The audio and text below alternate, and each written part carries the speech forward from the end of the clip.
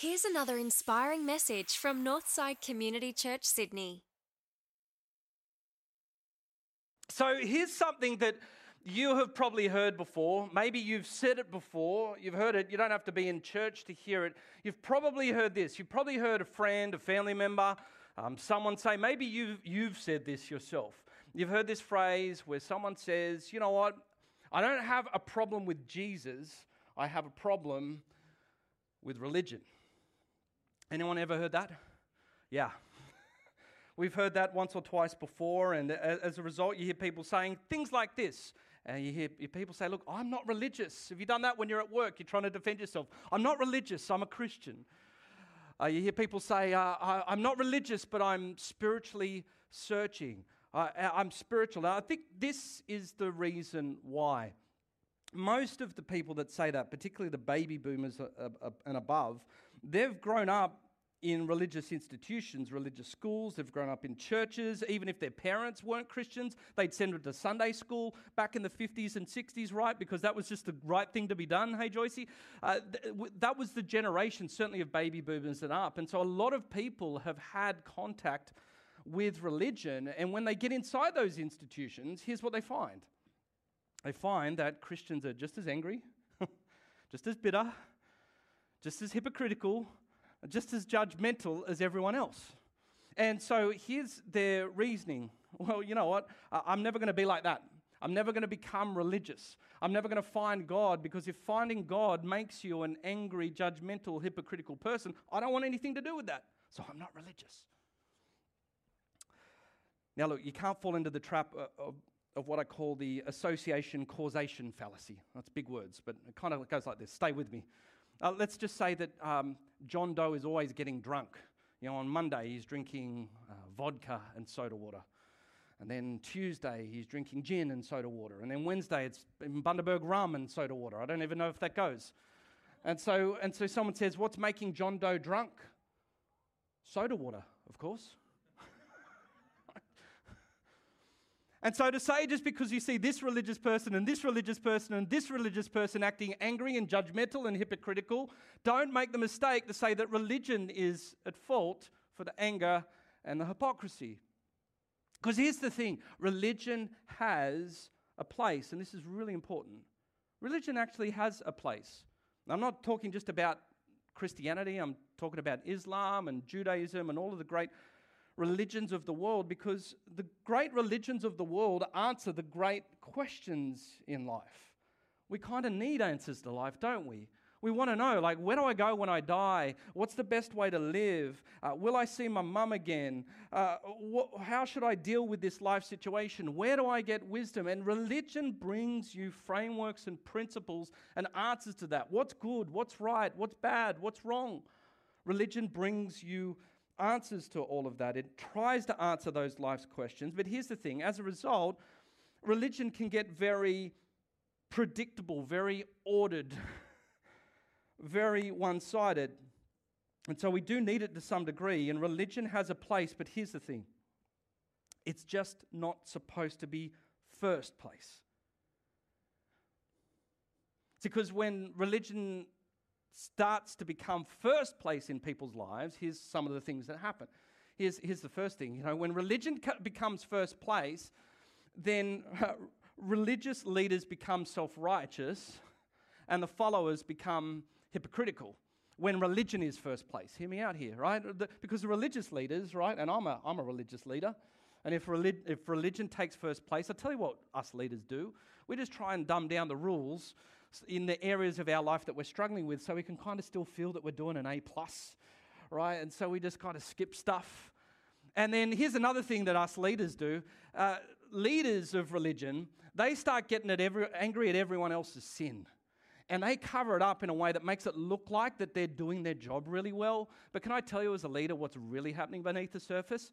They're just angry and frustrated that everyone else is having so much fun, right? Because sin's fun.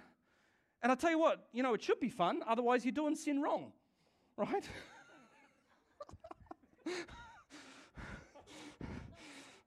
Right? So religious leaders, we end up getting angry because we see everyone else having fun because they get to sin and we can't because we're paid to do what we do, right? And then we start getting angry because the anger always comes with self-righteous. And then as a result, then the followers in those types of environments, they become hypocrites because they're so terrified that they're going to do the wrong thing by the religious leader that they just pretend like they're doing the right thing. And so there we have the dynamic. Yes, church can be full of hypocrites. There, I said it.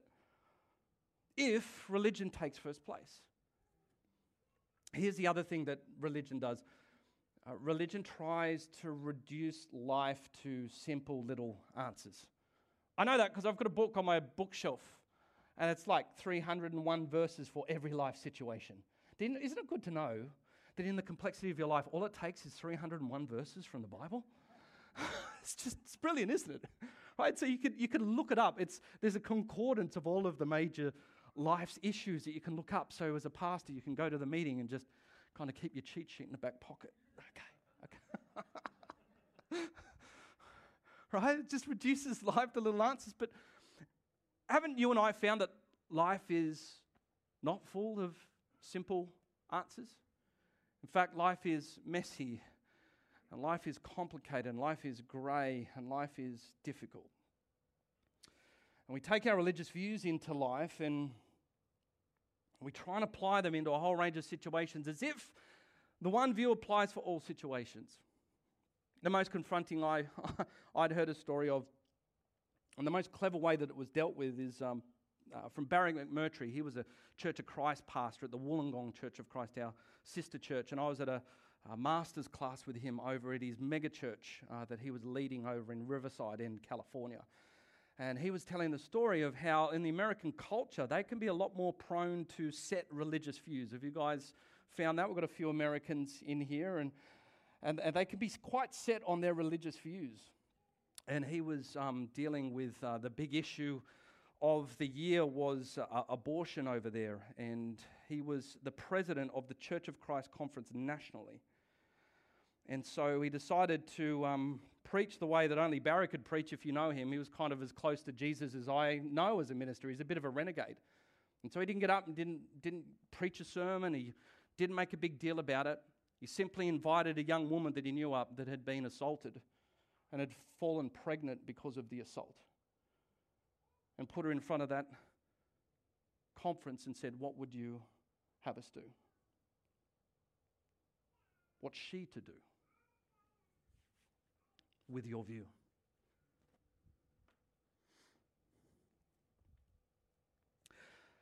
Life's messy. Religion's clean and organised. And religion's a good thing. And the tension that we're feeling at the moment in the room, by the way, is not the first time that this has been felt. When you see the life of Jesus, and some of you are probably already thinking at the moment, what the heck has this got to do with Christmas? Where's the tinsel? Where's joy to the world? Aren't we supposed to be ramping down a little bit, Sam? If you know me, no, it's the final sermon for quite a while, so strap in. But this tension that we're feeling is nothing new. And remember, 2 weeks ago, I gave you some homework, right? Can anyone remember what the homework was? Our homework was to go read through a book of the Bible and ask yourself this question: what do I see God the Father doing through the Son? And when I went through the book of Mark and read through the book of Mark, I saw Jesus was always in some form of gun battle with the religious leaders. Well, it wasn't like a gun battle. They didn't have guns back then. It's probably more like a sword battle. What did they have? The Romans had swords. Maybe the Jewish people, stone battle. Chucking stones at each other, right? Anyway, it's a metaphor, whatever. He was always having some sort of battle with the religious leaders. And he was always going backwards and forwards with the religious leaders. And we could be so prone as Christians to think that his battle with the religious leaders was all, law versus no law, rules versus no rules, religion versus no religion. And it wasn't that at all. The tension that they had is the very tension that Barry McMurtry and that conference had of people. It was never about law bad, lawlessness good, religion bad, no religion good. No, what they were trying to argue about, what Jesus was arguing about, was how do we prioritize these good and beautiful values from God, and how do we prioritize people? Hear that? Jesus wasn't, and please hear this, Jesus was not anti-religion and he was not anti-law, because you hear it from the words of his mouth alone where he says, I've not come to abolish the law and the prophets, another way of saying religion. I haven't come to abolish that, I've come to fulfill it. And what he meant by that was, I've come to show you how to live within it in such a way that it nurtures you rather than crushes you. This making sense? So in my homework class, I pulled out the book of Mark, and so we see an example of God the Father working through the Son, and we see that Jesus does this, and it's the reason for the season. It's one of the reasons for the season. This is how it applies to Christmas. We see Jesus in this instance that I have here from Mark, deprioritizing religion. Jesus came to deprioritize religion. And we have this story where the religious leaders would get all worked up about a particular issue called Sabbath. Sabbath was another word for a break. I know some of you live on the Lower North Shore, you don't know what that is. So you've learnt something new today, that you're supposed to stop once a week, all of you, off your email now. Some of you probably still flicking through. Sabbath was a break, and it was meant to be kept holy and for God, and a time for God, a time away from work for God. There was activity in Sabbath. And so they got very serious about Sabbath, and they were trying to work out all sorts of customs and traditions that they would work out what it is that you could and couldn't do on the Sabbath. And so they start to try and ping Jesus for one of the most innocuous things ever. First of all, they tried to ping him for healing on the Sabbath, which I thought was hilarious, because there's no Old Testament command that says thou shalt not heal on the Sabbath, because no one can heal except for Jesus, right? And so they try and ping him for healing, but the next one's just even more innocuous. He's walking through a wheat field with his followers called the disciples, and they start running their hands over the top of the beautiful wheat and grain, and as the grain's falling into their hands, they eat it as a bit of a snack, kind of like ancient popcorn. And they go, see, you did it. Yep, see, you did it. You're harvesting on the Sabbath. You're harvesting on the Sabbath. And so in comes Jesus, and he starts telling the story going, like, David flippin' did this, says Jesus. In the days of Abiathar, the high priest, he entered the house of God, and he ate the consecrated bread, which was lawful only for priests to eat. And he also gave some to his companions. He's saying, if David did it, and David's always right by you guys, if he did it, then it's fine for me to do it. And then he says something that is absolutely startling. It's the reason that makes Christianity messy for us. It's the thing that constantly causes us tension in our religious life, because religion's good and it's got its place. And he says the most remarkable thing here. He says this, and then he said to him, the Sabbath, the law, the religion was made for people, not people for the Sabbath. You hear this? What he's saying in the great history of Israel, like, look at their history. God saves people from slavery in Egypt. He saves them first. Then he eventually gives them the law in order to show them how to live their life. I think this kind of reflects the modern day thinking. He's saying, you guys have got it all backwards. It's like you're almost saying that God went and invented all of these beautiful laws up there in heaven, and then he thought, I've got all these beautiful laws. I need to create some people in order to follow them, right? And I think that's how the modern person thinks, is, if there is a God, then he's just created all these rules in order to make my life boring, right? Jesus says you've got it all backwards. It's kind of like, to have that type of thinking would be like a parent saying, oh, listen, hun, I think we should have a child so they can pick up all the toys.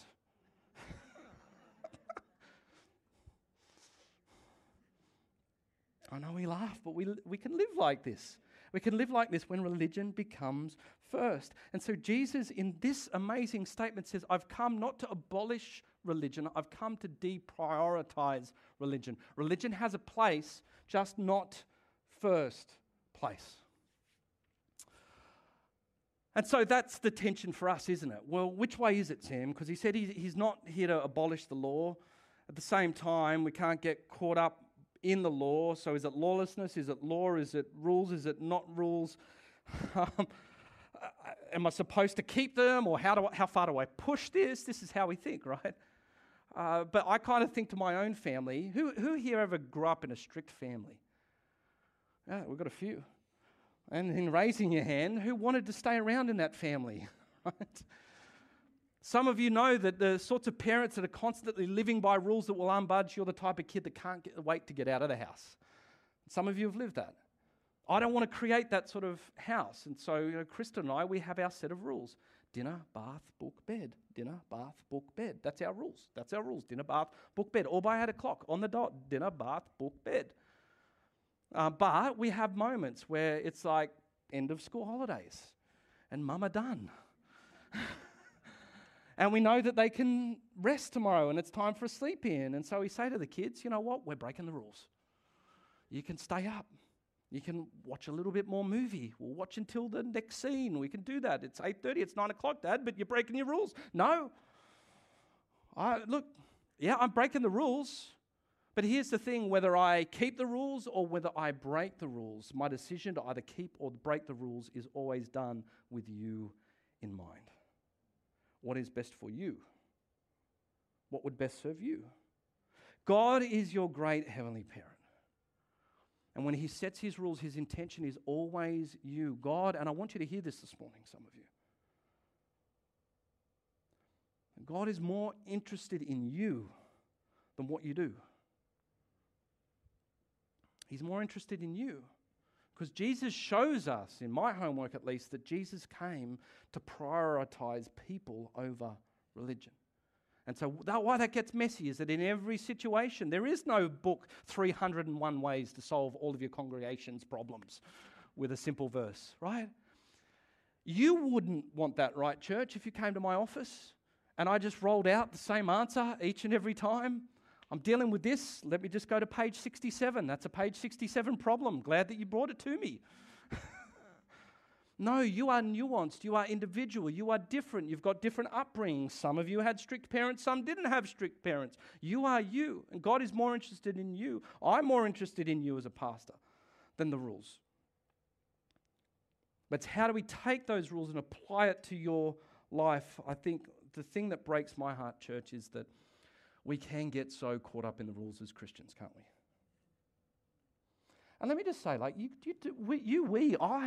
we do that out of a good heart. Like, this is not, we do this not because we just want to go out and get all judgy McJudgy. I genuinely see in a lot of people, we just want to know, like, Lord, how do I apply these beautiful laws of yours in the best possible way? And so I'm going to give you just two simple little ways to do that this morning, and to not let this drift towards religion and prioritizing religion, to stop that drift of it superseding us in our lives. It shouldn't take first place. And here are two surefire ways for that not to happen. The first one was just when I was sitting down with a friend once, and we were talking through some contentious issues that would be pretty contentious when it comes to Christianity, or what they think of Christianity. And they'd said to me in that moment, like, why are you even chatting to me about this? Like, isn't the church against this sort of stuff? And it was in that moment that I used a line that I'd heard before, and I thought it was absolutely brilliant. I just looked him in the eye and I said, you are more important than my view. If you're not sure of how you're to apply this, or if someone is grading against what you think is a rule that you might even be contravening, if we see Jesus prioritizing people over religion, then this is how you stop the bracket creep. You say, maybe not to them out loud, but to yourself, you are more important than my view. And by the way, I didn't invent this. Whoever said it didn't invent it. You see it in the life of Jesus. If you do the homework through the book of John, some of you may have stumbled across, if you got to chapter 4 by Wednesday, you would have seen Jesus sitting with a Samaritan woman by the well. And doesn't it say back in the scriptures that she was so surprised by this that the woman says to him, you're a Jew and I'm a Samaritan woman. How can you ask me for a drink? And then the Bible has to explain it for us. In brackets, it says, for Jews do not associate with Samaritans. Why? Because of religion. They had differing religious views. And what do we see in the life of Jesus in that moment? The fact that he was sitting with her in the middle of the day when everyone else was not around, what was he saying to her subconsciously? You are more important than my religious view. Jesus was religious, just wasn't first place in his life. You and I each have a woman at the well in our lives. Not literally. We don't do wells anymore. What I mean is you and I each, we know that we have a person or we have a type of person that represents someone that we would not normally associate with. And so what we see in the life of Jesus here is that he subordinates that stereotype, whether it's around their race or their demographics or their sexuality, people that we wouldn't associate with because of race or demographics or sexuality, or maybe the fact that they like the first three movies of Star Wars, right? Whole heap of reasons why we would disassociate with someone because of our view. Jesus says, you're more important than my view. Here's the other one. It's a simple one that we've talked about this year, church. And it's a simple question that is the driving force in all this. Because look, if you're not the religious type, or if you haven't done church for a while, would you like me to summarize all of the rules of the Bible? I didn't do it. Jesus did it for us. Because someone smarmy asked him, like, what are all the rules in the Bible? And Jesus said this. It's really simple. Love God and love other people. All of the commandments hang on these two things. So there it is. You don't have to read the whole Bible. Love God, love others, says Jesus. And it leads us to the question that we've talked about before, church. When things get messy, we simply ask this question: what does love require of me? If I'm not sure about the rules, if I think someone's breaking the rules, if I'm not sure how to apply the rules, if I'm not even sure what the rule is, what does love require of me?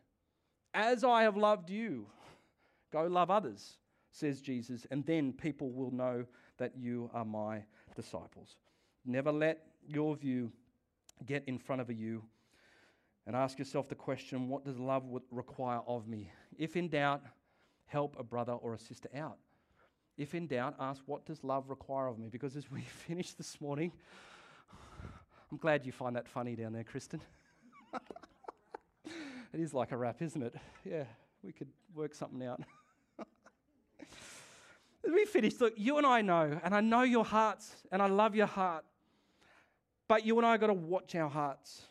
Life is messy, and it's difficult, and it's complicated, right? And so the way that we often try to solve that as Christians is we can drift towards being religious, trying to find a rule that applies to everything in life. And when you go through and look at the life of Jesus, and maybe this is a surprise for you this morning, maybe this is refreshing for you this morning, maybe you're not yet a Christian and you're checking this out, and maybe you've had a problem with religion like everyone else, please understand, Jesus never let his theology get in the way of his ministry. He never let his view get in the way of a you that was in front of him, whether it was a woman at the well, whether it was a short guy up a tree. We know all of the different stories, and whether it was a tax collector at a booth, I think I could use him in my movement. He never let his view get in the way of a you because he prioritized people over religion. And so religion has a place, just not first place. Jesus didn't come for principles and precepts. He came for people. Jesus didn't come to give us laws. He came for the lawless. Jesus didn't come to establish a view. He came for you. And God is more interested in you and what you do to keep his laws or not. He sent his son to solve all of that out, but please walk away from this place understanding why Jesus came. He came for you, and in turn, may we as his followers make sure that we never prioritize religion over people. Do that, we'll be doing well. Let's pray. Father God, we thank you for the model and the life shown to us through your son, Jesus. And Jesus, would you help us? Because I speak on behalf of many people in this place that I love you, Lord, and I want to live your life the best way I possibly can. But Father, I know in my own life that there are ways in which I take the beauty of what you have given us through your perfect and wonderful law, and I can twist that to feel good about myself. can twist it to keep myself at a distance from people. Let's pray for each of us as we head into this Christmas season and reflect on this remarkable truth that the God of the universe became a human being. I pray that over the holidays that we have and those spaces that we will have inevitably in the quiet times, those moments whereas someone once said that our first freedom is where we allow our thoughts to dwell. I pray for each of us that we might dwell on the life that you have modeled to us, Lord Jesus. Help us continue to be a place, as Northside has always been, with a DNA of radical inclusion, and a place that has been unafraid to rub up against the messiness of life, wherever a person's at. Help us to accept people where they are and help them to become all that you have designed them to be, Lord God. May we do it all in love, I pray. In Jesus' mighty name. Amen. Well, thanks for tuning in. If you'd like to find out more about Northside, visit northsidechurch.org.au.